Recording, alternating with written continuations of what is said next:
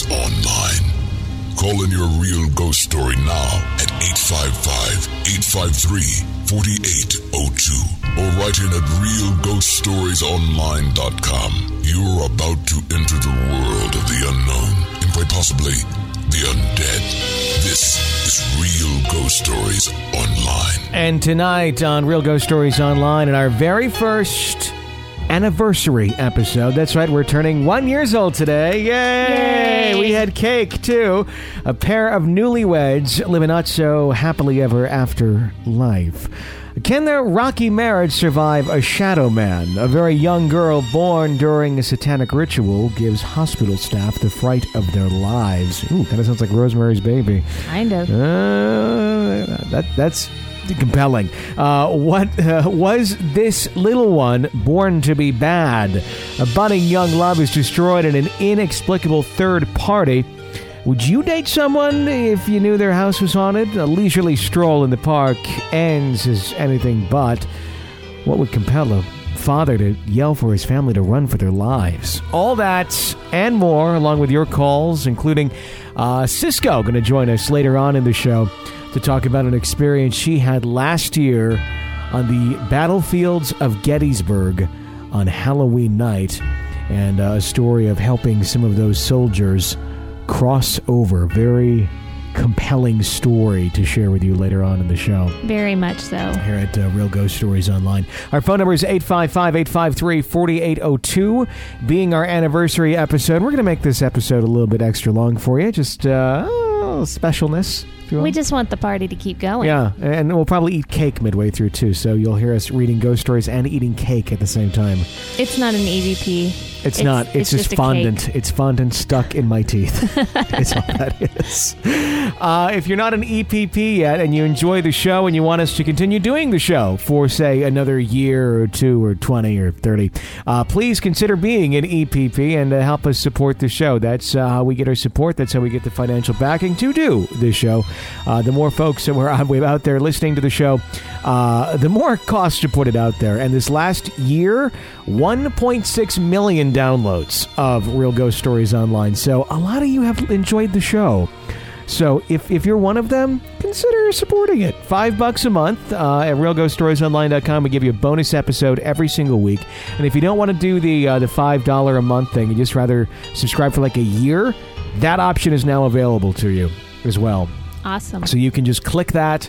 There's a little drop-down menu there. You can do the $5 a month, or you can pick all the way down to a yearly donation, which is $60 a year, and then you're an EPP for the entire year. Don't have to worry about it getting drafted out of your account every month. It's there. You're good to go, and you're supporting the show. So that's what really matters. And thank you if you already are, and if you're about to, thank you in advance. To kick off the show tonight, call or letter. What should we go to? I don't know. What do you want to do? Let's ask Mr. Ouija. Here, put your fingers on the pen. Nope. Let's just do a call. It's Ouija Awareness Month. I just was testing you. That was a test. I know to say no to the O. There you go. That's a new one. Mm-hmm. If you put that on a T-shirt, people are going to think you're referring to something else. Yeah, they probably are. They're like, what do you mean you're saying no to the O? It's our inside joke for our paranormal people. And they look at you really strange. Yeah. 855-853-4802. Hi. Hey, Tony and Jen. This is Ren again from Portland. Just got done delivering Sunday papers. I was on my way home and I started getting drowsy, so I figured now was the perfect time to call and tell you another story that I was reminded of because something that happened the other day. And hopefully you can hear this right. I'm hands-free right now, so I'm talking to the microphone and my earbuds. Anyway, in 2010, I guess I should preface this by saying, as I've said before, the paranormal has always been a big part of my family and culture, Filipino thing.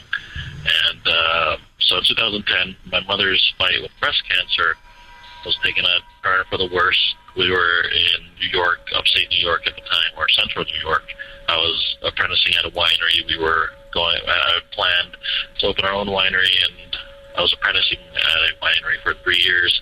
And we decided to drop it all so we could spend my my mom's last days with her together as a family with the grandkids and everything together.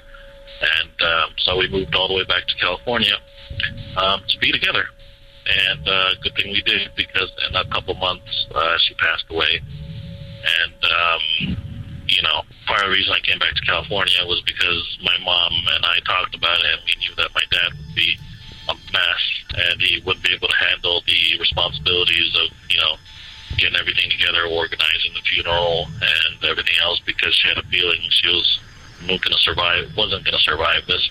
And my wife is pretty emotional too, and she knew she wouldn't be able to handle it, so that was my job. So when she passed away, actually before she passed away, we had an agreement. Like I said, the paranormal is such a big part of our family that her and I had an agreement. If you had anything to tell me from now until forever, you know, tell me in my dream, because I don't think I can handle seeing you walking around my house or your house or whatever in the middle of the night while I'm in my underwear trying to get a glass of juice or something, and I see you in the kitchen. I think I would die, and we would be together a lot sooner than you were expecting. And anyway, so that was our agreement, and I went about organizing the funeral, and a week later we had the wake, and there's a lot of suppression of grief going on, which I tried to use to explain this to myself later on. But Friday night, it was the first day of the wake, I was working on the eulogy to read at the Mass for her burial. And I guess from the whole week of suppressing my grief and working on the eulogy, I think the emotions just got to me. I started to break down, like really, you know, started bawling and you know, losing control.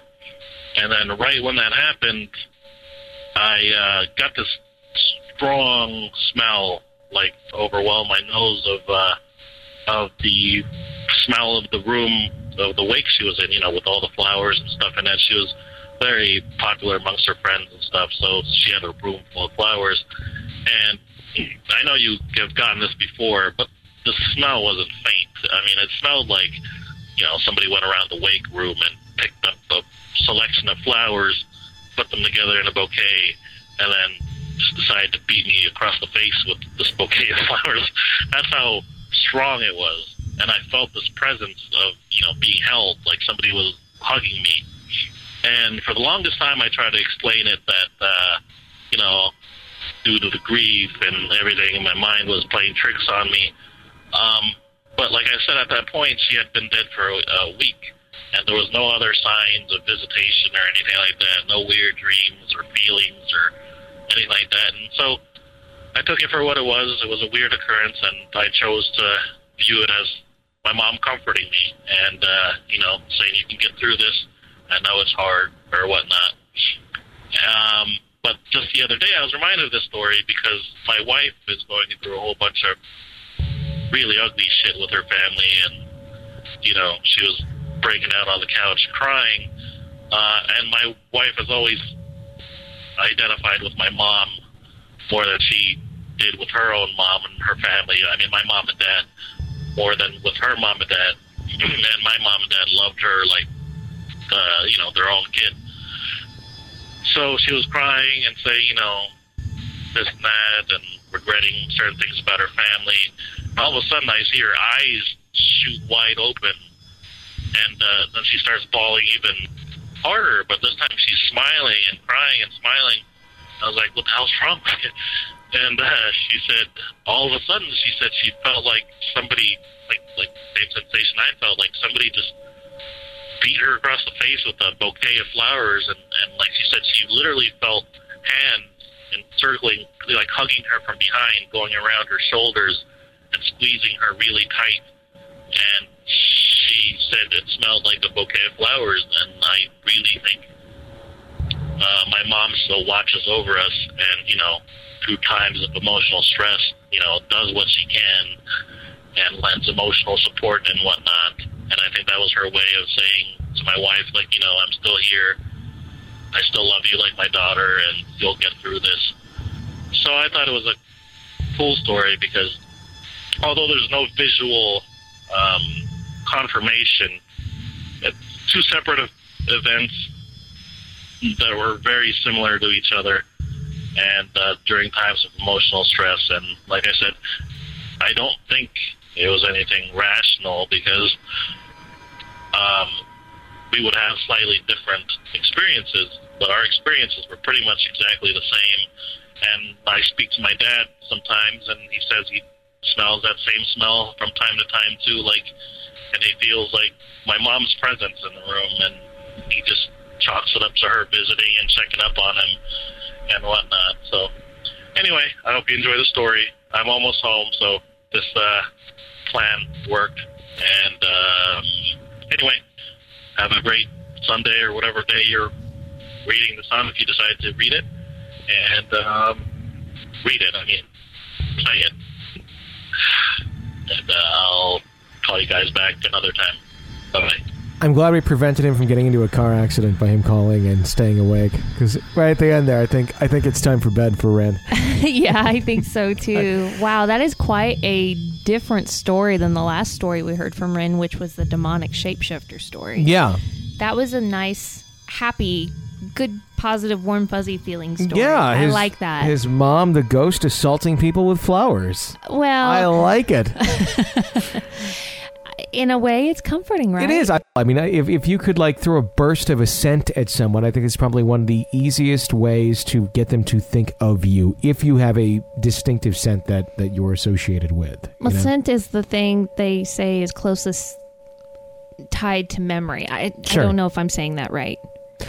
I think about what would your mom smell like if she came back as a ghost? My mom? Yeah, in the future. Because your mom's still alive. I should say that first Yeah. off. But I'm just saying, if she were to have a smell years from now, what would it be? It'd probably be her perfume. My Yeah. mom is one of those ladies that has worn perfume just about every day of her life. And so I think she would smell of whatever her latest fragrance was at the time.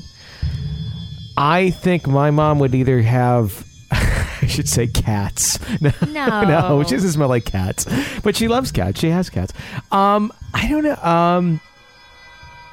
Their house has a distinct smell when I go into it, just because it smells like home from when I was a kid. But I can't say what it smells like this or that, because it's just the accumulation of objects, I think, and what that potpourri scent ends up being is whatever that is, of them living in it. If we're going to pick a scent, I don't know. I would say lemon, maybe. She always likes lemons. I was going to say vanilla. She likes vanilla, too. I would say lemons or vanilla, because my mom does not wear perfume except for one, and it's rare when she wears it, and it's called Lemon Lift, and I think it's from Walgreens. That's cool. And it smells like lemon, and she always loved lemon and everything. She loves lemon. I talk about her like she's not here. She's here. She'll probably be on the show in a couple weeks or something when they're visiting here at Christmas time.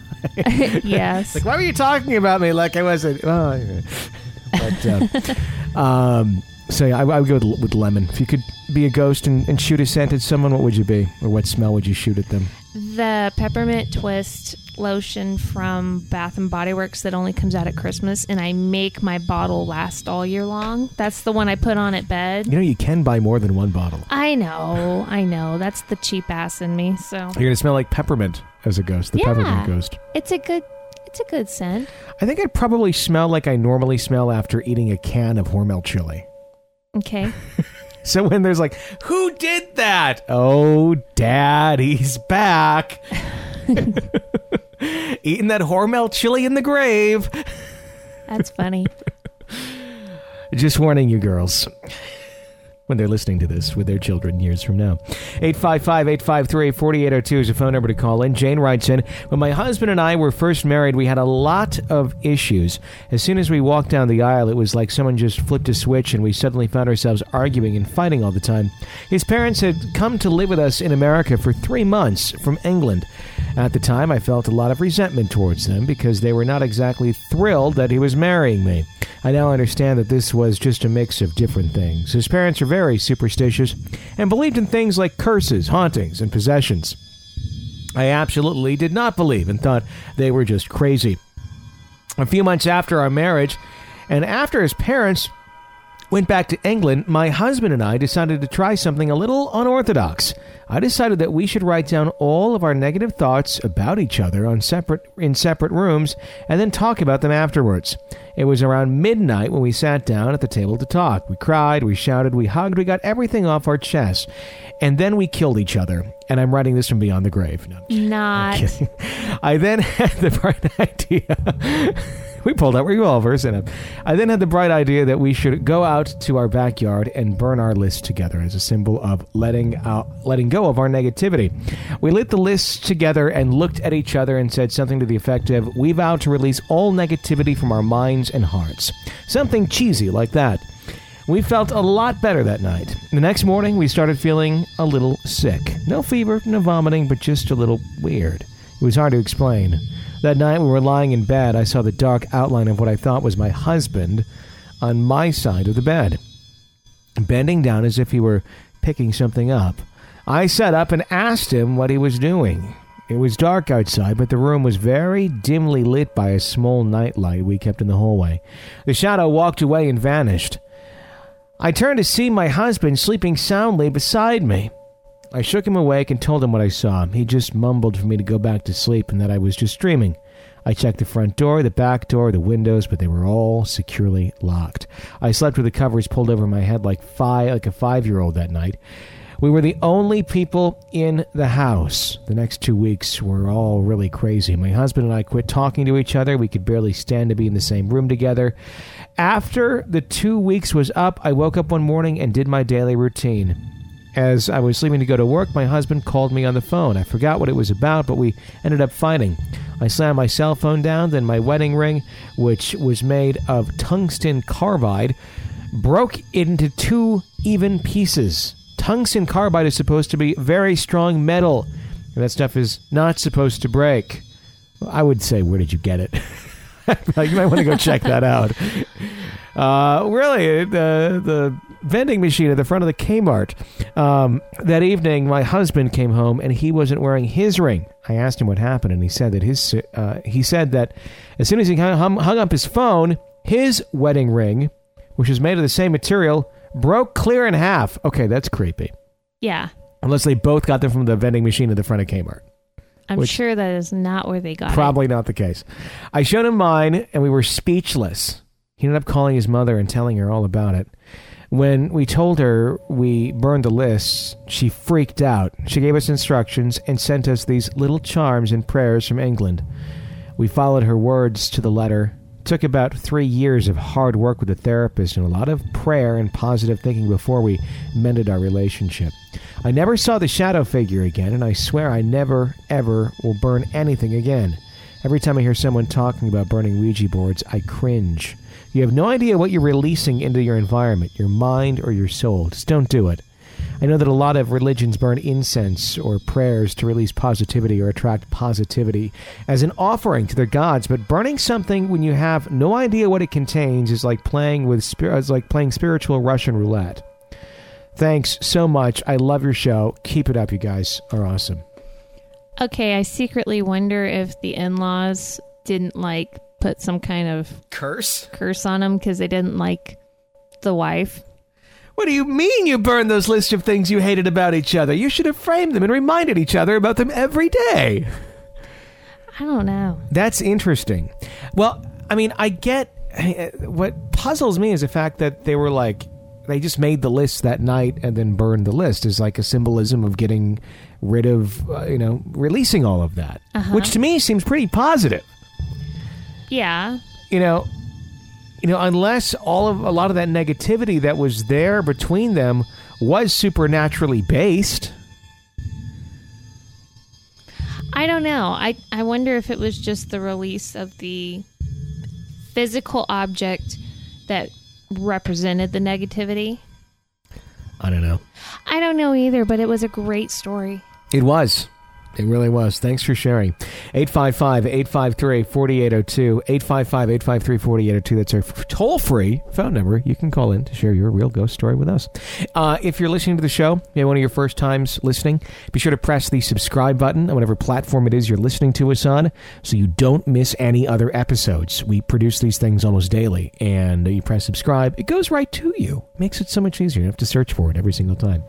Kara writes in, I used to work in a residential treatment facility for teenage girls. It was originally run by Catholic nuns, but had been taken over by the state, which with oversight from the Catholic Church. Specifically, I worked with the most severe, mentally challenged, highest-level younger girls.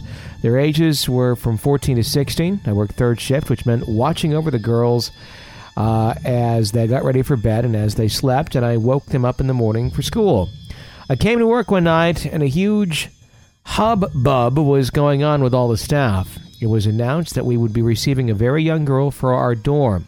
Even though the cutoff is 14, this young lady was 12. Her background was so severe, chaotic, and unreal, the powers that be felt she was in severe enough distress that she would benefit from our program. Part of this poor thing's background was that she had been born during a satanic ceremony. I kid you not. Her mother was the high priestess of this group, and by virtue of being her daughter, the young lady would also be the next high priestess of the Covenant cult. Now, we would hear crazy stories of our girls' backgrounds quite often. Some you had to take with a grain of salt, but this young lady's birth during a satanic ceremony was videotaped as part of the vetting process. The therapist watched this video. It was explained to the staff who would be working with her some segments from the birth ceremony, so we might have a greater understanding of the severity of her background. I just know it was horrific. What this newborn went through in her first moments of life, apparently being the next high priestess, caused her to go through further horrors in her short little life to prepare her for the role of high priestess. This young lady was such a sweet little girl and quickly became close with my third shift co-worker. They bonded immediately, and my coworker became what we refer to as her safe staff. The one staff she could always turn to. No matter how much trouble she might cause or get into, that staff would always be there for her. Even as sweet as this little one was, she was in a residential program for a reason. When she would have a bad day, she could turn into a demon child. She would scratch, bite, kick staff. She would scream and just create chaos from her frustration on what most of the other girls would do. One night, we got to work after this kiddo had been going through a pretty intense bad day. She was still raging when we arrived for our shift, and she seemed to escalate at the sight of her safe staff. However, my coworker was finally able to calm her down enough to fall asleep. But as the night progressed, we both noticed darkness to the dorm, more so than usual. There was heaviness in the air and just a pall over the campus. Other staff even called us to ask if the environment just felt odd, which we agreed it did. Every 15 to 20 minutes, we had to do bed checks just to make sure everyone was sleeping safely. But we noticed each time we go down the hall to this young girl's room, the hall was much darker than usual. We checked the few lights we kept on to see if Annie had blown out. Ironically, the light outside of this young girl's room was in fact blown, and we could not get another bulb to work in the socket. Each time we changed the bulb on this particular night, it would blow as soon as we started to walk away. We tried 3 or 4 different new light bulbs, each one blowing. We finally just left it for maintenance the next day. During the 3 a.m. bed check, 3 a.m., my coworker called me down to the door of this young lady. She asked me to listen. And as we stood there, we could hear what sounded like an animal grunting. We stepped into the room and realized it was a young lady making the noise as she slept. It sounded like my dogs when they began a low, guttural growl. Both of us noticed a chill in the room and became very uncomfortable standing by her bed. My coworker headed back up the hallway for our desk, which sat in the middle of the hallways. Next thing I know, she has gotten the holy water. Remember, this facility was overseen by the Catholic Church, so each dorm had several vials of holy water and rosaries.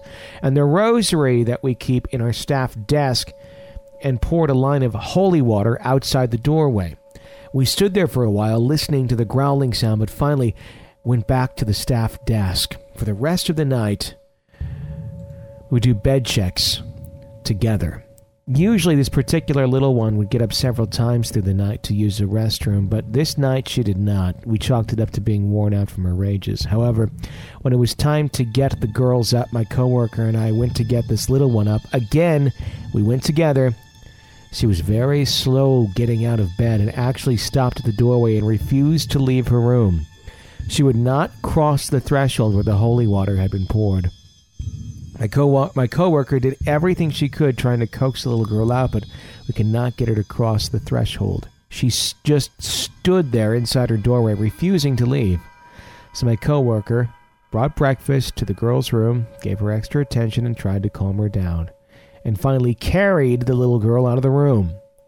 We had a few other odd, strange incidents with this young lady, but this was the most disconcerting. Thanks for your wonderful program. Really enjoy. And yes, I've subscribed. Have a great day. Do you think that little girl has any chance of ever leading a normal life? Things like that, I think there's ways of it being reversed. I think it's going to be fairly in-depth, and hopefully someone can intervene in her life and help her reverse some of that so she can lead a normal life until whatever the hell it is that's attached itself to her is reversed. No. Yeah. No.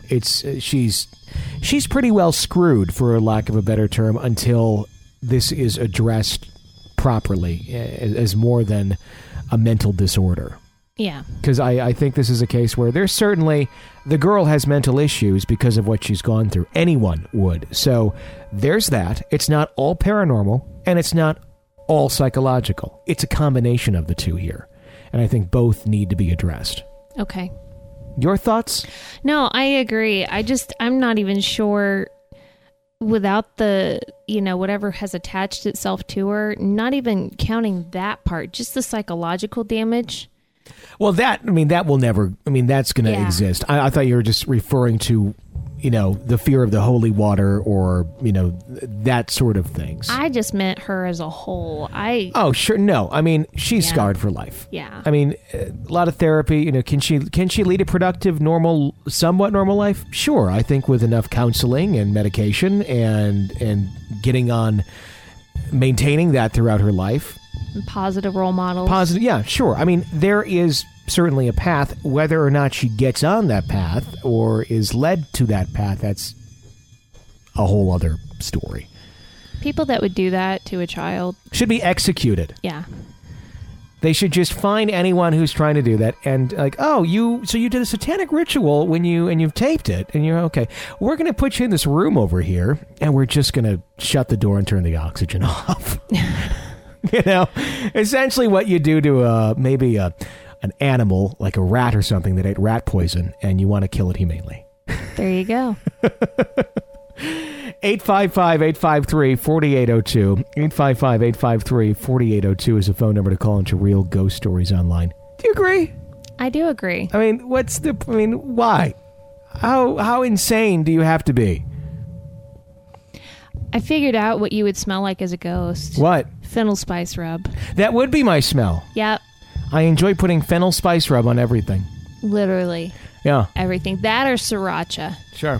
Yeah, that's sriracha I could see. I like hot, anything hot. Sriracha, fennel. I would go with the fennel spice because you kind of get the spice there too. And if our listeners have no idea what on earth we're even talking about with the fennel spice rub, it's this spice rub. Before I went into the world of ghosts here, I was doing a cooking show online and some food stuff on TV.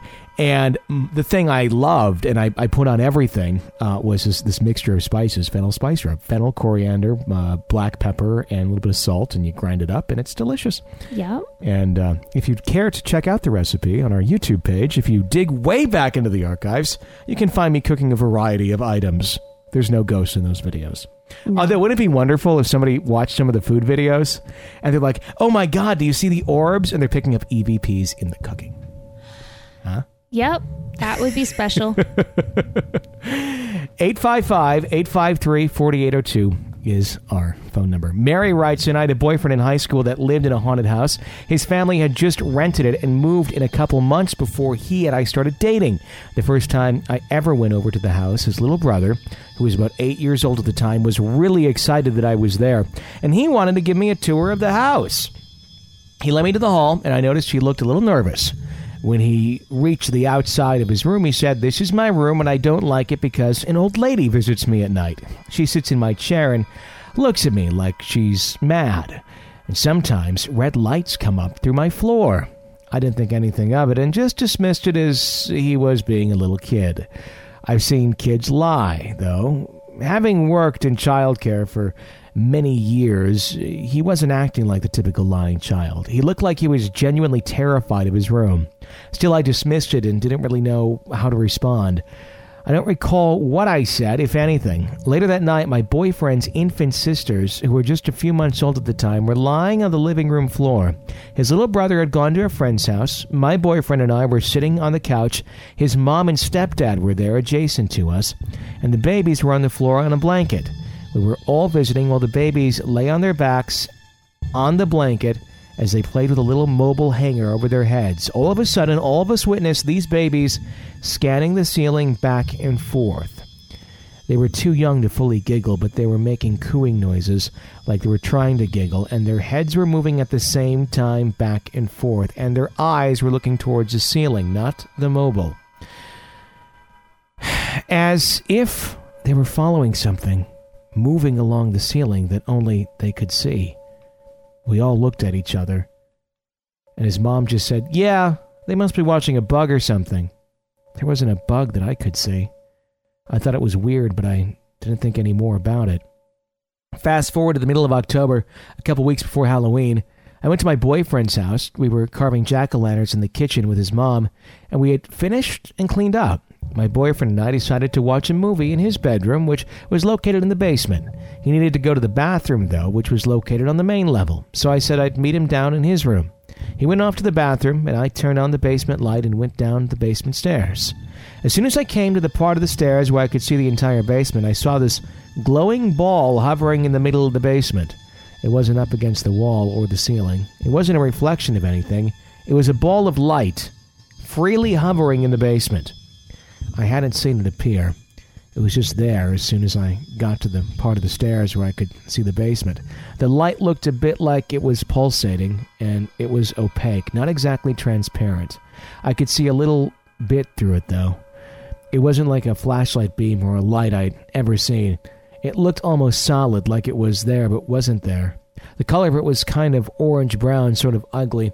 I think I was more confused by it than scared. I was trying to figure out what it was that I was looking at. I thought of every logical explanation, like, is it a reflection? No, because if it was, it wouldn't be hovering like that. It would be reflecting off of something, and the reflection would be cast against the wall or the ceiling, not free-floating in the middle of the room. Also, there were no windows in the basement, not even in my boyfriend's room. It was not a light shining in from the outside. It wasn't spots in my eyes. I wasn't tired. I wasn't imagining it. Anything. Never smoked, done drugs, drank alcohol a day of my life. And I was 17. It wasn't like I was some kid who let their imagination run wild. I was so stunned by it that I actually continued to walk past it. I turned back around, and it was still there. I went to my boyfriend's room thinking there must be some explanation that I just couldn't think of. My boyfriend came down the stairs a few minutes later. He didn't see it. It was gone by then. I didn't see it disappear or anything. While it was still hanging there, I just went into his room and closed the door. When he came in, I checked to see if it was still there, and it wasn't, so he must have not seen it. I didn't tell him about it, thinking that he would think I was crazy, or he'd laugh at me and tell me I was being silly. I didn't say a single word. And to this day, he probably still doesn't know that I saw this in his basement. A month or so later, right after my birthday and about a week before Thanksgiving, my boyfriend and I were on the phone. He was in his room at his house, and I was in my room at my house. He was talking to me. The phone line on his end became static, and the phone seemed like it was breaking up. A few seconds later, my boyfriend stopped talking mid-sentence and started screaming that this glowing orange ball of light had come straight through his closed door and was hovering in the middle of his room. I tried to calm him down over the phone, which was hard, as the line was still half static. We could only catch about 75% of what we were saying to each other. I asked him to describe to me what he was seeing, and he described the exact light I had seen in October of that year. I was so busy trying to calm him down that I didn't tell him that I'd also seen that weird light. At this point, it wasn't the light I was freaking out over. It was my thought that my boyfriend was going to have a heart attack over the phone, and there was absolutely nothing I could do about it. He was home alone, and so was I. My parents had their cars, so I couldn't drive to see him, and I had no way to get him. He kept screaming that it wouldn't go away, and he'd actually reached the point of crying. He said it was blocking the door, and he couldn't get out of his room. He was afraid to walk past it. There was a 16-year-old boy who was sobbing almost hysterically over the phone. I asked him if he'd ever seen things like this before, and he said no. It was his first time seeing it. The static on the phone stopped, and the line was back to normal. At about that same second, I heard the line go back to normal. He said it disappeared.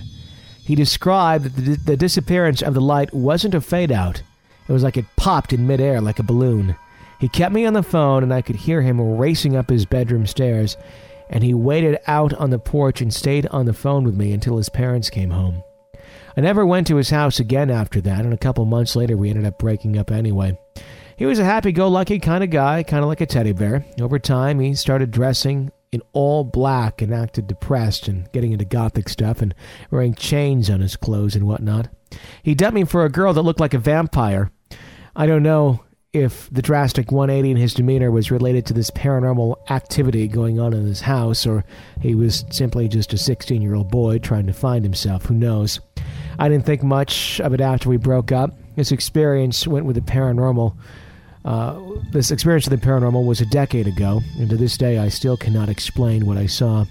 Not seen anything like it since. Not sure if I believe in ghosts or not, but I definitely experienced some unexplainable phenomena. I don't jump to ghosts unless there's absolutely no other explanation, and since I still have yet to explain this, I have to classify it as paranormal. To my knowledge, my then boyfriend and his family didn't live there long. I think they only lived there for a year. I don't even remember the address to this house, or even if I would recognize the house if I saw it. The only thing I know about the possible haunting is the neighborhood where they were renting that house was a high crime area, ripe with homicides, drug overdoses. This house wasn't like one you think of when you think of a haunted house. It wasn't some Victorian mansion. It was a 1970s, 1980s Rambler-style ranch house, kind of your everyday normal house. It barely had a history. But if this house was the site of a homicide or a drug overdose, it wouldn't surprise me. That seemed to be the neighborhood trend, and if that did occur, it wouldn't surprise me if it was indeed haunted. So, do you think the boy changed because he was made aware that there are things beyond explanation, or do you think something took over him? I don't know. I don't lean towards something took over him. I could see it, him. That probably changed his life a bit. Yeah. His outlook on life and things, and a decade ago, that was kind of a popular thing to become. Yeah, the goth type kids. So, popular in an unpopular way, I guess. It wasn't, trend. I don't know. I think what you're trying to say is kids that decided to not dress like everybody else, that's kind of what they opted to dress like. Yeah, it was very segmented. There was the groups of all different folks, and that was one of a very popular group of people. So I could see it just being, he just kind of went into that trend, and it was kind of his outlook on life. I don't necessarily think he was possessed or anything. Yeah. I don't know. It just makes me wonder what happened in that house. Yeah, it really does. Are the goth kids, is that still something that goes on today? Is that died out? Is that still like a facet of high schools, or? I don't even know. I haven't seen a goth kid in a long time, but then I'm not really that with it. You're not down with the teens? No, because our kids are little, so I rarely see high schoolers anymore. Sure. And I try to avoid malls. Yeah. Although I don't know that they would hang out at malls anymore. So, I don't know. I'm just asking. Most of the thing is, when I look back, a lot of the goth kids, I was a kid who got along with pretty much everyone. I was not a goth kid. I was pretty much a kid who was working in radio, and that was it. I just worked. But I got along with pretty much everyone. And honestly, the goth kids, I would, if they were in my class or something and they sat behind me or next to me, I talked to them. They were some of the most friendly kids that were in school a lot of the times, honestly. Sure. So I really have nothing against them. It was just they were kind of spooky looking. Yeah, I was kind of like you. I got along with everybody, even though I really didn't hang out with a lot of people. Yeah. I didn't have a problem with anybody, and I don't know that they had a problem with me. Yeah, I was just there. Right. So, there you go. 855-853-4802 is the phone number to call into Real Ghost Stories Online. Here's another letter. It says, I have 2 stories. First story, when I was 7, my family and I just came home from a mini-family trip not too far from our small town. We took the last scheduled bus back to our town that day. We arrived around midnight. Our house was only a few blocks away from the bus depot, so we decided to walk home. I was with my parents and 3 older brothers. There was a park between our house and the bus depot, a beautiful park. My mom and dad were holding hands ahead of us. My brothers were also ahead of me, but weren't too far. It was a quiet night. No one else was around us, so I thought. As we were passing the park, I had the urge to look over and see if I could see the playground area. Maybe I could quickly go down the slide without my parents noticing. But we were too far away. However, something caught my attention, and I had to look again. There she was in the park, a lady in white. She was beautiful with long, black, wavy hair, and she was smiling at me. She was behind a mini fence that reached up to her waist. The bottom of the fence was visible, and I could see through the other side. I couldn't take my eyes off her, as if I were hypnotized. I stopped following my family. My brother had come back from me and nudged me. He told me to keep walking. I then told him we can't leave the lady behind, and she was all by herself. He looked annoyed and yelled for my dad to come and get me, because I was being hard-headed. My dad turned around, gave me the eye, and said with a stern voice, "Let's go!" again. I pointed at the lady and said, "But look!" Before I could finish my sentence, he ran towards me, picked me up, and carried me like a baby, and told everyone to hurry home. At this point, I thought he was being so inconsiderate and just plain rude. I looked back, and she was still there, but she was closer, as if she was following us home. She was still behind the fence, but something was off. She looked more like she was gliding than walking, as if she was on a hoverboard. I looked down to see her feet through the bottom of the fence, and I couldn't see them. I then became scared, and her facial expression changed as if she knew I was scared, that we were all scared. She looked angry, but gliding toward us even faster. My dad looked back again as he carried me home and noticed that she was closer.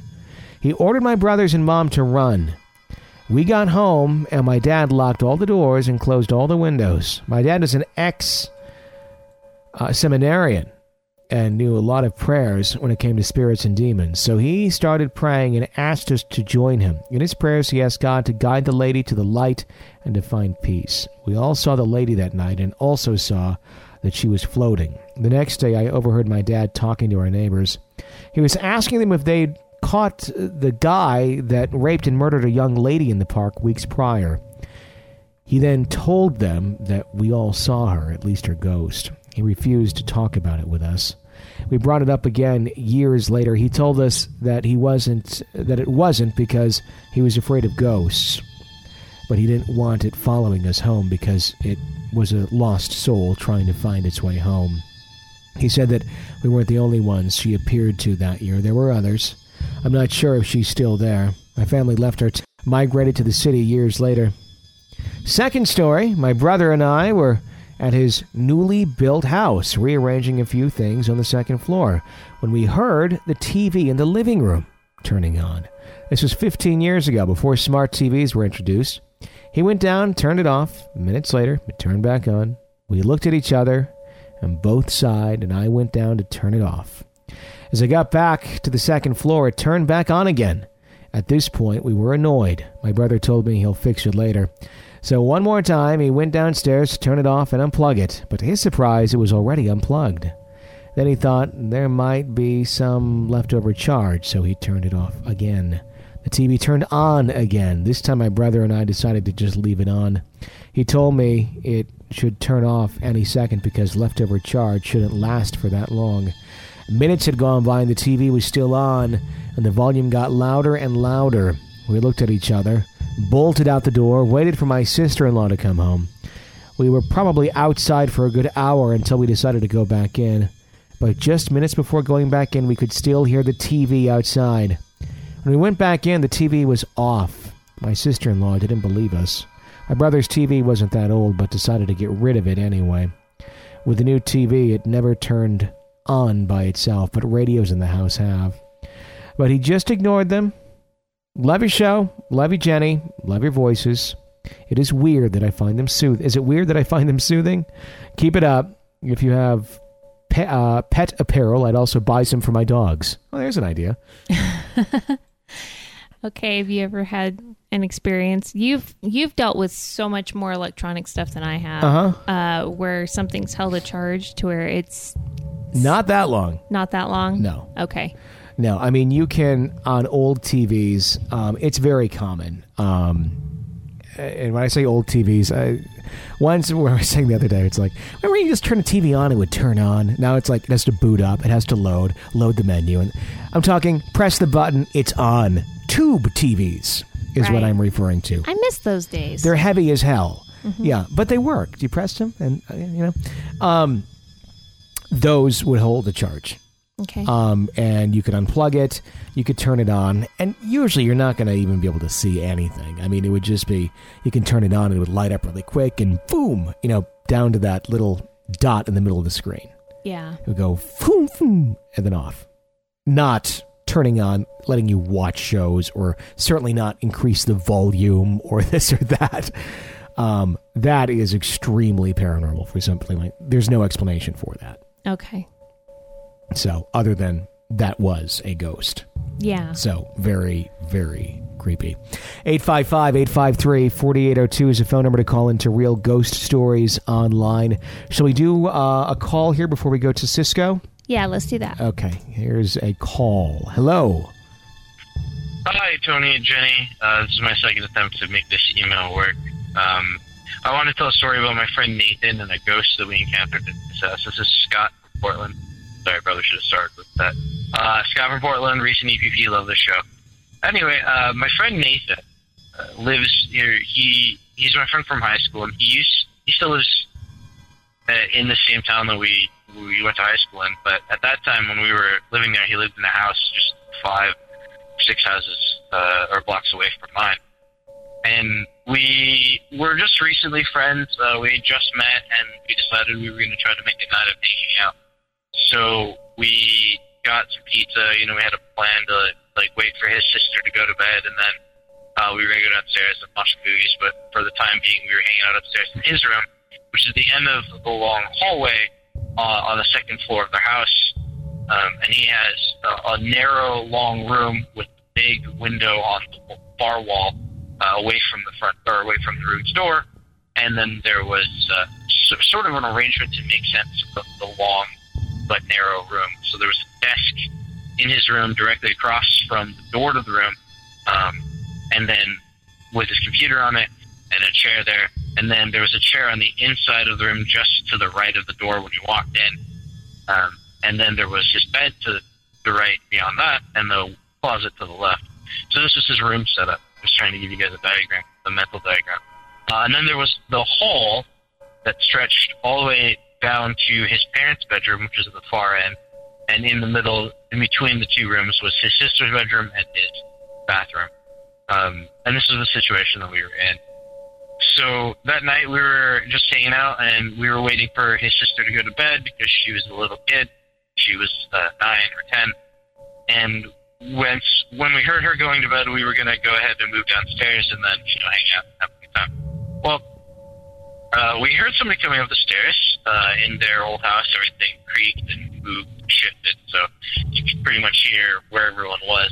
You just took a moment to listen.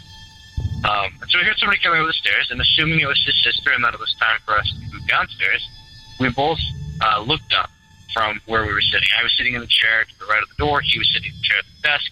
we were looking at his computer because he was showing me his video game. We both looked up at the window where, being that it was night outside, it just was reflecting everything from the hall off of it. That was where the source of the light was. And we both saw the exact same. She was coming down the hallway toward the bedroom at a decent pace, and she was dressed in a white gown. She had no shoes, no gloves or anything, just arms and feet. And she had dark black hair, but she didn't have her face covered like in the Japanese horror films, like The Grudge or anything. She was just couldn't make out what her face looked like. She was there, and she was coming toward us. And Nathan and I both flinched, both jumped, because we didn't know who this was. It wasn't his sister, it wasn't his mom. His mom was an old lady, like a fairly old, decrepit style lady, and his sister was a 9-year-old girl. And it certainly wasn't his dad with polio and a cane. So this was definitely something that shook us. So we both jumped, and as having seen the same thing, and we both reacted at the same time. I turned my body to the left to look out the door and down the hall to see who that was, and he spun around in his desk chair. And we both, at the same time, managed to look out the hallway. There was no one there. There's nobody in the hallway, and so we both looked up again. Well, he jumped up out of his chair, and I turned to look at the window to see the reflection, but there was nothing. The reflection of the lady was gone. There was no hallway. And we were both just surprised, scared, had no idea what to do. But this ghost had apparently been around for a while. This is the first time anyone at his house had seen it.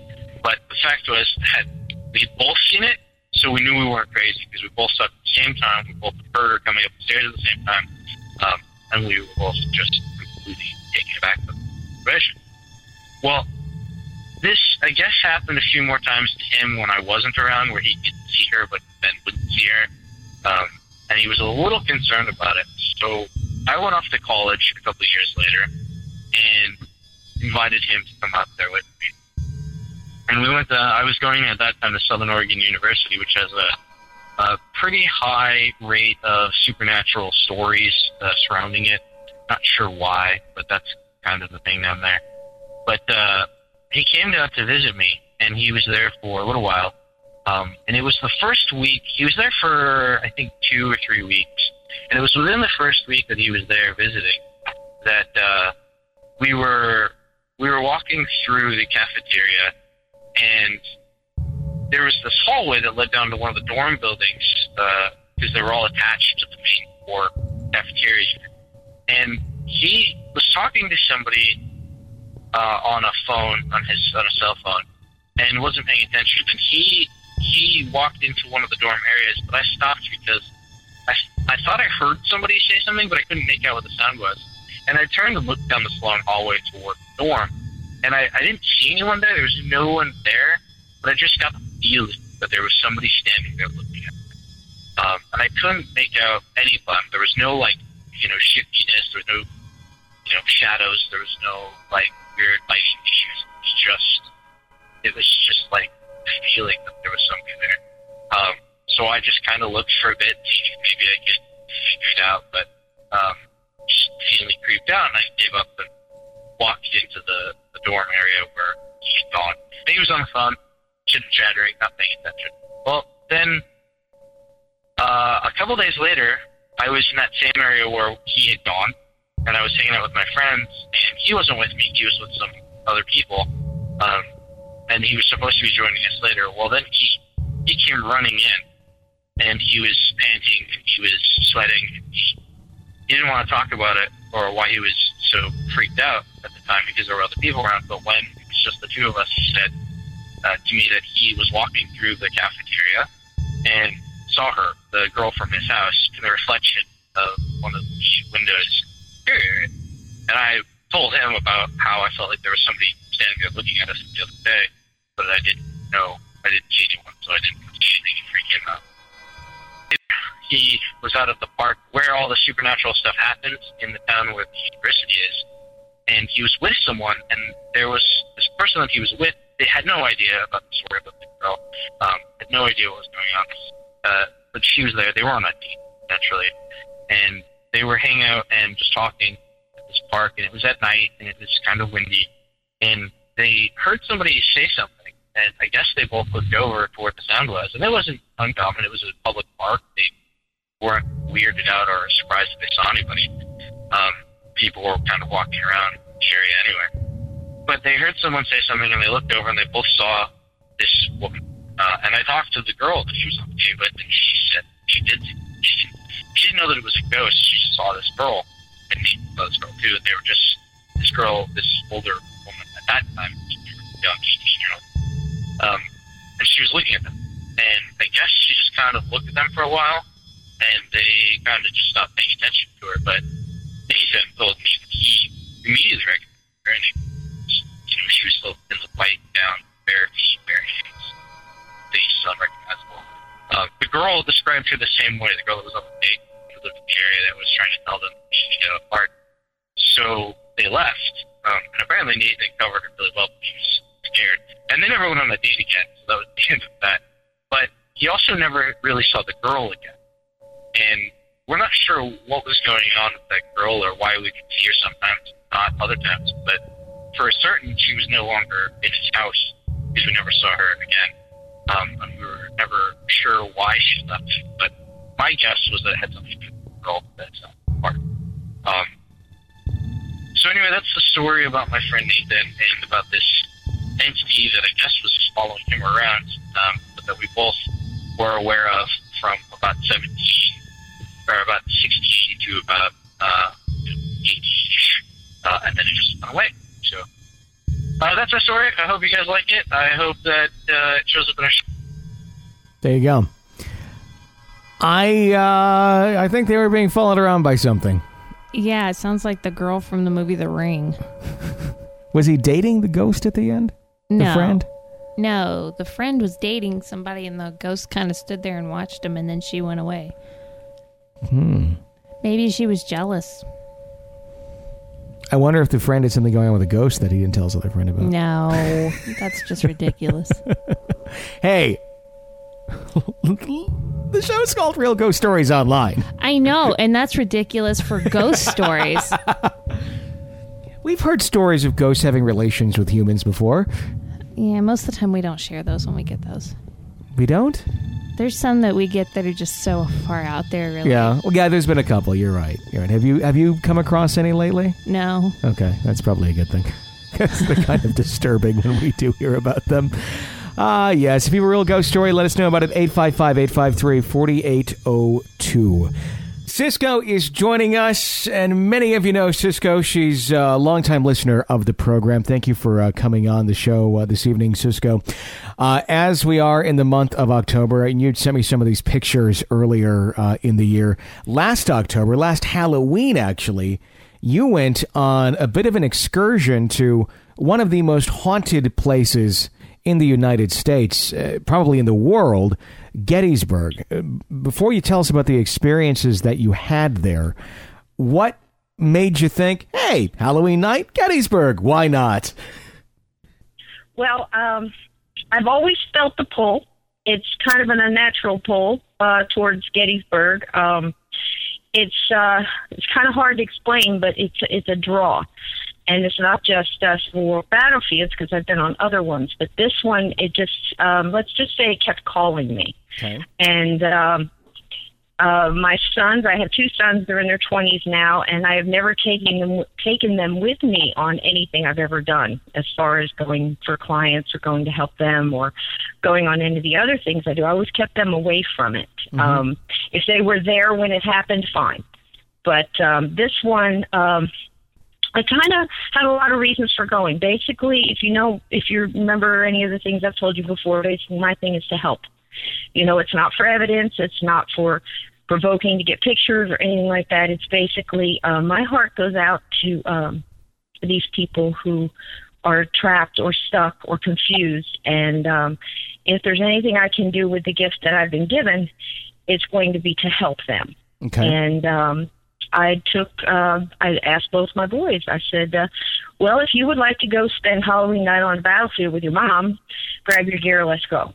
Mm-hmm. And we just kind of did it last minute, and we went, and I told them basically their job was just to, stand out of the way and just to, keep putting protection down and, do whatever else they wanted to do. If they wanted to use like a thermometer or night vision or anything like that, that they wanted to check out. But my honest thought was, I hope they see something that they can take with them in life and always know that there's something out there, and that it doesn't all just end here. And that can really be life-changing. So, sure. And I think we got it. I think we got it. So tell us about what you got when you got there. What were some of the most compelling experiences that you had?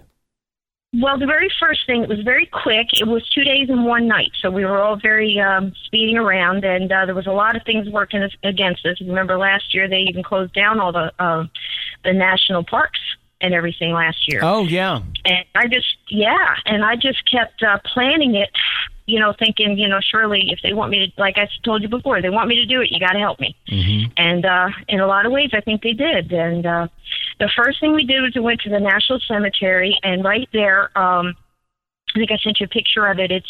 It's part the National Cemetery, and then there's a wrought iron fence, and then the other side is evergreen, and that's where the Gettysburg Address was. So we had some time to kill before our first thing that we had planned, and I went in there, and it was one of those times where I told my guys, just, Mama's got to go do something in here, and I'm a soldier myself. I was in the Army. Mm-hmm. And so I went in there to say a prayer to my fallen brothers, And I'm standing in the center, and it's like a pie.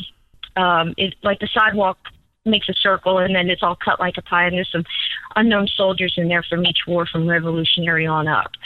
And I was feeling a little bit of a pull there. If you don't remember, I'm an empath and mm-hmm. sensitive, and I'm not a medium, I'm more of an extra small. Okay. I'm not. That's a way of putting it. I'm an extra small because I don't like to work with the medium stuff too. I don't want to see them. I don't want to, Mm-hmm. But again, I am not a seer, which is my thing. Is I usually hear people that have already crossed. Okay. So I don't have anything with me. I have to go completely on feeling. And I'll tell you, walking into any part of Gettysburg, you just feel like this big lead blanket and somebody's stepping on you. The emotion, you have to put yourself there. The amount of falling, the ground remembers, the rock remembers. It's a hard place for anybody, let alone an empath. Okay. Mm-hmm. That evening was the biggest. The second day, I'm going to tell you real quick, was the wheat field. And again, I walked up into it and said, I got to do this alone, And I don't know if you know the story of the wheat field, but it was they're all horrible battles. But this one is about a mile. I know you can maybe see in the pictures, there's lots of tall wheat there. Mm-hmm. And the wheat on that day in July was about 96, 98 degrees, and the wheat was a little higher than it is in the pictures. So can you imagine hand-to-hand combat with the smoke and everything else during that field? It must have been horrible for these poor young guys. And they laid there that night after the battlefield, after the day battle. They usually stopped because they couldn't see. They'd go back to their sides, and to have to sit there along that fence, along that rock line, and listen to their comrades yelling out in pain and help me, and not being able to go out there and help them is bad enough. The emotion on that field is so overwhelming, and I just had to do something. And we just got so oppressed. My sons could barely even speak. I said, "You got to get off here. Get off the field. Go out there and just let me be." Mm-hmm. And I'm going to do this alone. So again, I didn't know what to do, and it was like I'm standing, and you could just feel the oppression. It's just like they're almost standing all around you. And again, I didn't have anything with me to communicate. I could only speak and feel what was going on. And I was compelled to just do something that they could relate to, both sides, in that time period. And I sang Amazing Grace. Mm-hmm. And I did two verses of it. And then I stopped, and my tears were just running. And at that point in time, I said, "Do you mind? Can I have your permission?"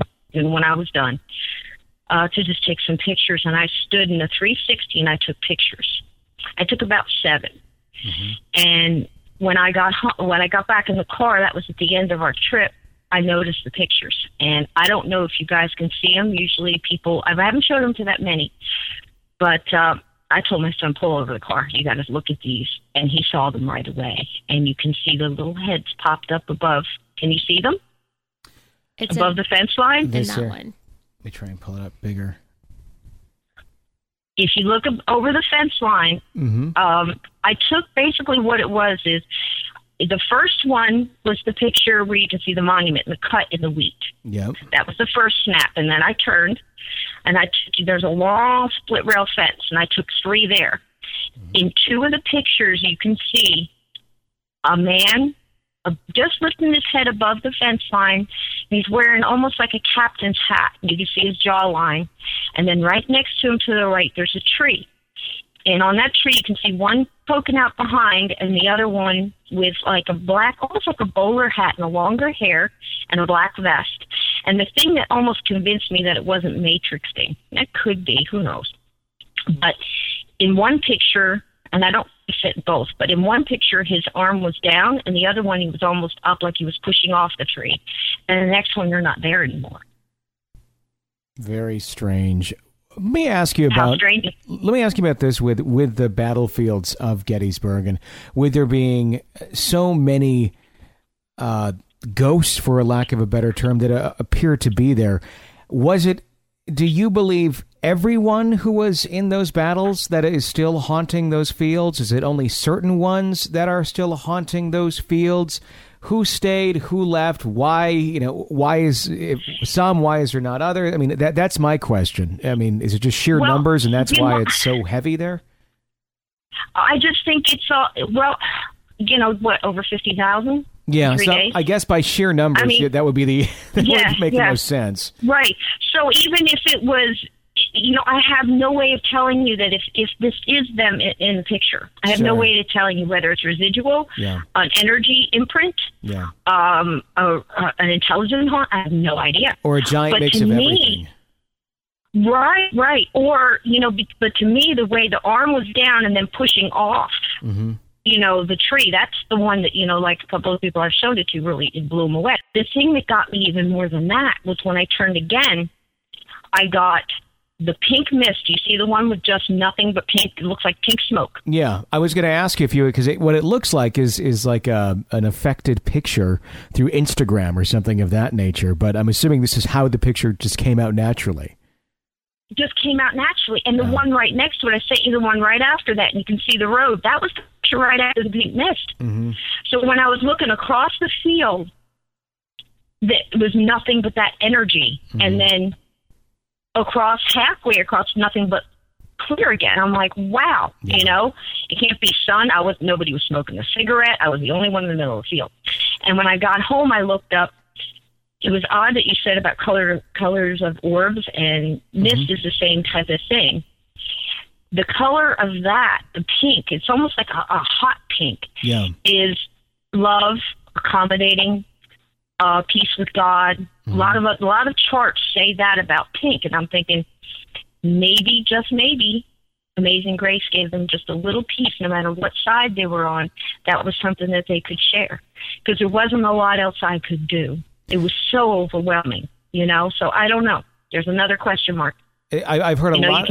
I've heard a lot of stories of that field, even on this show from folks of that unexplained fog or mist that comes over those areas, and I believe there's even like investigations as to why it occurs in that area, and it's been fairly unexplained. Yeah, and it smells like gunpowder. Still to this day. Yeah. Right. Yeah, very interesting. Okay, continue on. What else you got from your excursion? Well, the night before. The night before was even better. That was the big one. A lot of things happened to get along the way there, odd things. I won't take up your time talking about those, but they were just all like, well, here we go, because this is where they're leading us to. Sure. You can't get on the national park, especially on Halloween night. I can't tell you there was more security there than there was anything else, because they expect this type of thing. So you had to go with a group that could get on. Mm-hmm.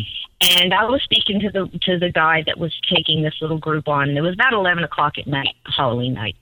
Mm-hmm. And his name was Joe, and he was very jaded and very kind of like forlorn about things. He's very tall, about 6'2", wearing full uniform, so he was very ominous. Sure. But he was very sad, and he had been doing this a while, and he gave us his little speech and everything, and I listened to him, and he looked at my two boys, and then he kind of looked around again, and he started talking about provoking, and he said, well, I took, last week we took a guy out here, thought he was being smart, he got punched in the stomach. A lady got slapped 2 nights ago. I mean, he just went on and all these, telling stories about where we were going and not to be disrespectful, not to be rude. And I raised my hand and I said, look, I'm here to tell you this. There was very few people. There was only 6 people it was 6 total, including myself and my sons. Okay. But not very large group. And I told him, I said, well, you don't have to worry about that from us. I said, I'm a soldier. I come with love and respect, and so are they. I said, you don't have to worry about that through us. So when we left, kind of hung back to the back, and I said, hey, Joe, I got to ask you a question. I said, as a soldier, I said, and he told me he was too, and I said, look, I didn't come here for the tour. He said, well, what did you come for? I said, I'm going to cross them. And he just looked at me, and I said, they've been here long enough, Joe. I said, if there's anybody out there that'll talk to me and then they'll listen, so we're going to cross them. Will you let me do that? And he said, what do you need me to do? And I said, just when I say stop, I need to stop here. Just take the rest of the group on and let me and my boys be here. Trust me. And he looked at me and he said, okay. So we went walking and we're in the field. Now, I mean, it's nothing. I mean, it's out by a school, but it's a football field and then a woods. And we walked out and we're walking along and Joe's talking to me and we're asking questions. He's saying his little spiels. And I had taken with me dowsing rods and the EMF meter because I needed something that they could communicate with me other than feeling, And the boys took a thermometer, night vision, some other stuff. And we started walking by, and there's this big tree. And I stopped there, and EMF went off a little bit, and I just looked up. Just had a feeling, I knew. And I tapped the tree, and I said, hey, Joe. And he goes, what? And I said, this tree. He goes, oh, yeah, that's a witness tree. That tree was here during the battle. It saw everything. And I said, yeah, I know, they're sitting in it. Go. And he just looked at me and smiled and winked and took the rest of the group off, which I thought was awesome, that he trusted me to do this. And I told, boys, come on. So we got there, and I just laid the EMF meter down, and I started. And I said, basically, I told him my name, and I said, I'm here out of respect and love. I said, if you can feel that, light this box up. I'm not here to waste your time. I'm here to help. Can you feel that? Trust me. And the box starts to light up. You know what I mean by EMF meter, but with the lights? Yes. Yeah. Okay. So I laid it down because I couldn't hold that and do the dowsing rods at the same time, but I thought the dowsing rods, they might be able to communicate a little better around their time. Mm-hmm. So I held those and I laid it down on my feet and I said, can you cross these rods for me for yes? And before I got it out of my mouth, they started crossing. And I laughed and I said, okay, you've done this before. And I said, that's what I'm here to talk to you about. And I just talked to them like I'm talking to you right now. Mm-hmm. I said, I realize you're probably a little tired of this happening, but I'm not here to waste your time. I don't care what side you fought on. And I introduced my sons, and I said, they were born in Alabama. I was born in New Jersey. I said, somehow we all came together along the way. Your fight is over. Do you feel that? And every time, Tony, Jenny, I promise you, as God is my witness, my hand above my heart, Scout's honor. Every time I asked the question, the EMF meter would go yes, and the dowsing rods would cross yes, uncross, and the EMF meter would go off. Mm-hmm. Like they were so in tune with this. Yeah. And I told them, I said, I don't know why you're still here. I don't know if you're confused or if you're stuck. May I ask the commanding officer, the highest ranking officer here? I said, I was a soldier, and that's what I'm as a soldier and a mom and a wife, and I'm here out of love and compassion. And please trust me with this. May I speak to your commanding officer?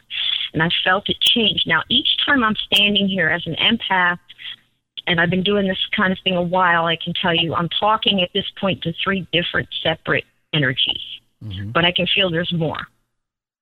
And one kind of stood up, and my son told me at that time afterwards that the temperature in front of me was 20 degrees lower. Wow. Wow. I mean, yeah. And he didn't even tell me at that point in time because they weren't talking. I was kind of in the zone, and they just were kind of praying and paying attention, you know. And I said,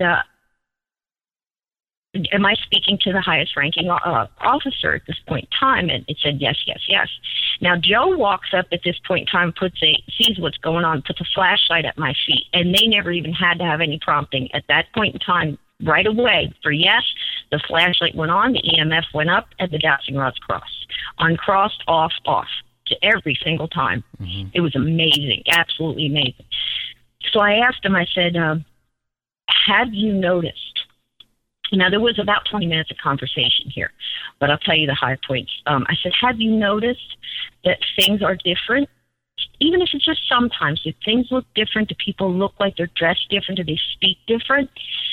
Yes. And at that point in time, the flashlight seemed to get actually brighter when it was on, almost like they were accentuating the yes, like yes, you know, like wow, you know, that kind of thing.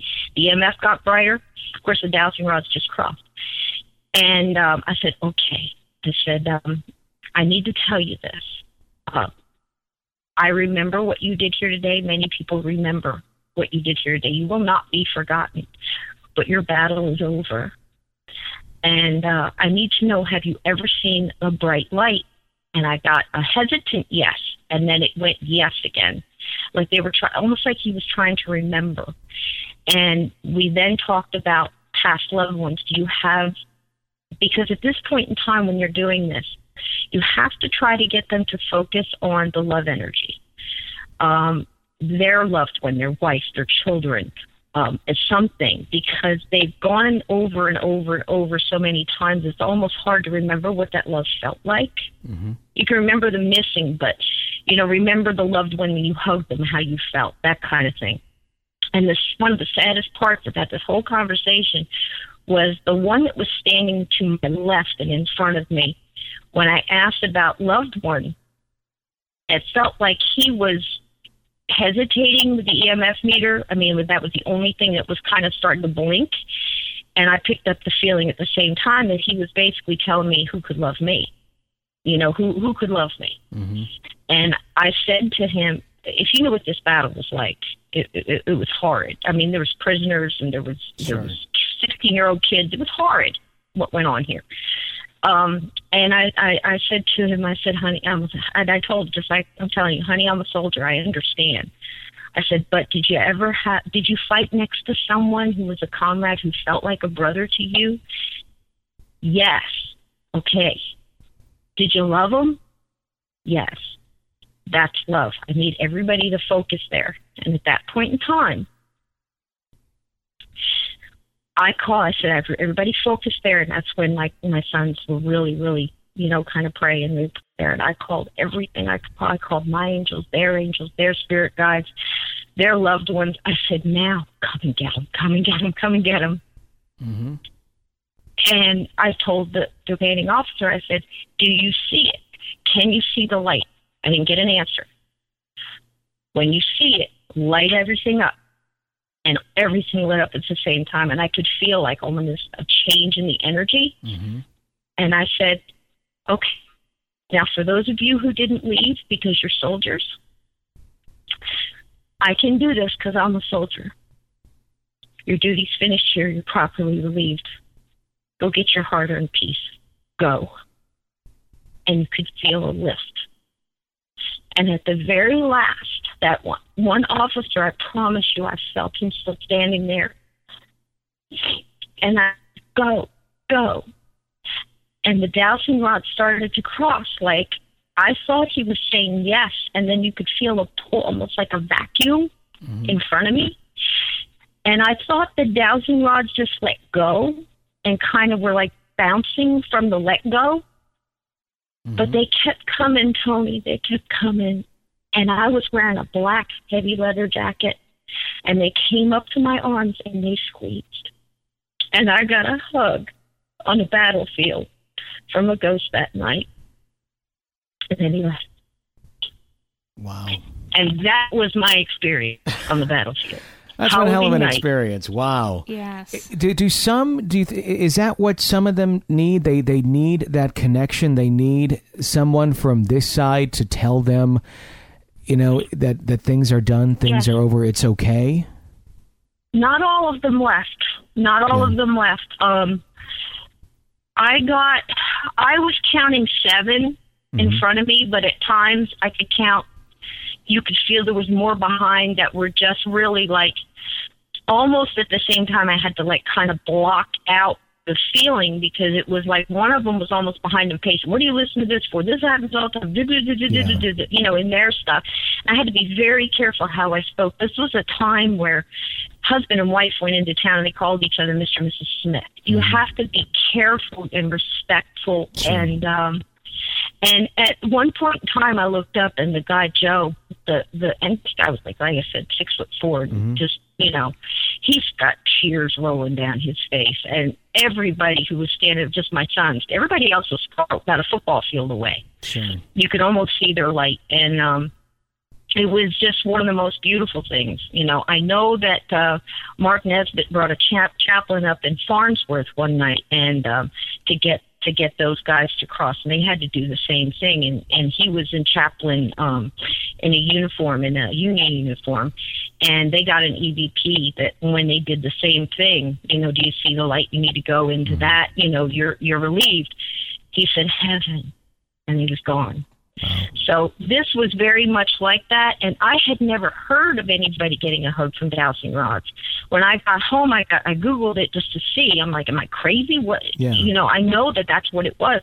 And a girl in a paranormal team in Canada helped a little girl cross into the light, and right before she left, she hugged her with a dowsing rod. And I said, man, I got hugged by a ghost on the battlefield at Gettysburg. Wow. Is it more difficult to get soldiers to cross over because of their sense of duty, that they feel like they can't leave their post, I guess, for lack of a better term? Well, some of them, I can tell you this, I know that some of them are just, they get caught in a loop, and they're in that state where they're just caught in that loop, and they just keep repeating it over and over, which is extremely sad. And then some are just, the way I was getting it that night is there was one little, actually, like, the grove there where the trees are, that was the one thing that wasn't changing. That tree wasn't changing. Things around them were changing, but that wasn't, and they were kind of stuck in that right there. But there was a couple of them there when I was asking and talking to them. Basically, it's like, we can't go there because of the things that we've done here. These poor guys, when they ran out of ammo, were fighting with, I don't even know how to say it out loud, but they're fighting with the arms that were, they're fighting with what they had, hands and, Sure. And they were taught that you can't go in there. It took me a good 15 minutes to just describe to them that there was nothing but love and understanding and their loved ones in that light, that it was okay to go. And, you never know. All you can do is go by feeling and the things that were changed around them. And as soon as that happened, the temperature went back up in front of me. I mean, there was definitely some evidence, there as far as that goes. The pictures of the mist, the guys on the line, you can look at that and go, nature singer, this or that. But, we'll never really know because we've out-teched ourselves, Photoshop this and that. But I can tell you in my gut, in my heart, we crossed some souls that night. And if it had been my kids, if it had been me, I'd want somebody to go out there and respectfully do the best they could to bring some peace and some calm. But like I said, we'll never know. But about 3 months after that, I had a very vivid dream, just like Jenny described, coming down the tunnel of the airport, coming out of the airplane, and having somebody, at the end of the tunnel, your loved ones at the end. That was beautiful, Jenny, by the way. I've never heard it described better. Oh, thanks. And I'm coming down that tunnel. I don't know if you ever saw the movie Five People You Meet in Heaven, but for some reason I was thinking that because I recognized a couple of my loved ones in this, light. But it was more shadowy, kind of like a bright light behind people. You don't really see the people. And there was this one young face, and I'm looking, and I'm thinking, in the Five People You Meet in Heaven, you meet people that you wouldn't even think that you made an impact on in your life. And for some reason, I'm remembering that in this very vivid dream. And I walked right up to him, and I went to shake his hand and say, have I met you? And he grabbed my hand and pulled me to him, and he's standing there. He's wearing suspenders and kind of a funny button-down shirt and stuff, and his hat in his hand. He put his hat in one hand, and he reached out and he grabbed my hand. He pulled me to him. He whispered in my ear, and he smelled like corn. I can't get past the fact that he smelled like fresh corn. Not corn, cream corn, but the cornfield. Mm-hmm. Like if you break an ear of corn, he smelled like that. And he whispered in my ear, he said, "You spoke to me on the field." And I just started crying, and behind him were 7 other faces, and I woke up. And I still smelled corn, which was weird. Wow. But we'll never know. Yeah. We'll never know. Was that a dream? Was that a visitation? Question marks all over the place, but that was my experience, and it was awesome. I think you did some good there that night, Cisco. Thank you for sharing the story with us. You are more than welcome. Thank you for letting me. I love you both, and happy anniversary, and many, many, many, many more. You're doing a lot of good out there. And there you go. That wraps up our anniversary episode of Real Ghost Stories Online. We've been in existence for 1 year. Does it feel like it's been a year? No, it kind of feels like just yesterday I went into the office here and said, "Honey, I'm going to do a ghost show now for an hour." Okay, have fun. Yeah, I was gone most of those nights until you wanted me to just join you just this one time. And look where that got me. And did you think what did you think? I didn't think it'd turn into my career. That's for damn sure. But I'm loving it. Well, good. I'm glad you're here. And I think most people would say the exact same thing. And I appreciate that. And you thought I was just crazy going into the office to talk about ghosts and play radio station for an hour. I embrace all your forms of crazy. There you go. See? Sometimes they work out. They do. So, very soon we'll be potty trained here. Right? No, actually, that comes like at year 3-ish, right? Yeah, we're just now a toddler. We're learning to walk. That's right. Still wetting ourselves. Yep. All right. There we go. I'm glad we established that point. Everybody needs to know that. If you're not an EPP yet, you like the show to continue, please consider being one. It's $5 a month, or you can do a whole year membership right there. $60 for the whole year. You get a bonus episode every single week. It's equating to 52 bonus episodes over the course of the year, and your contribution goes to keep our show alive. So check that out at realghoststoriesonline.com. Until next time, for Jenny Brewski, I'm Tony Brewski. Thanks for listening to another episode, and for a first great year of Real Ghost Stories Online.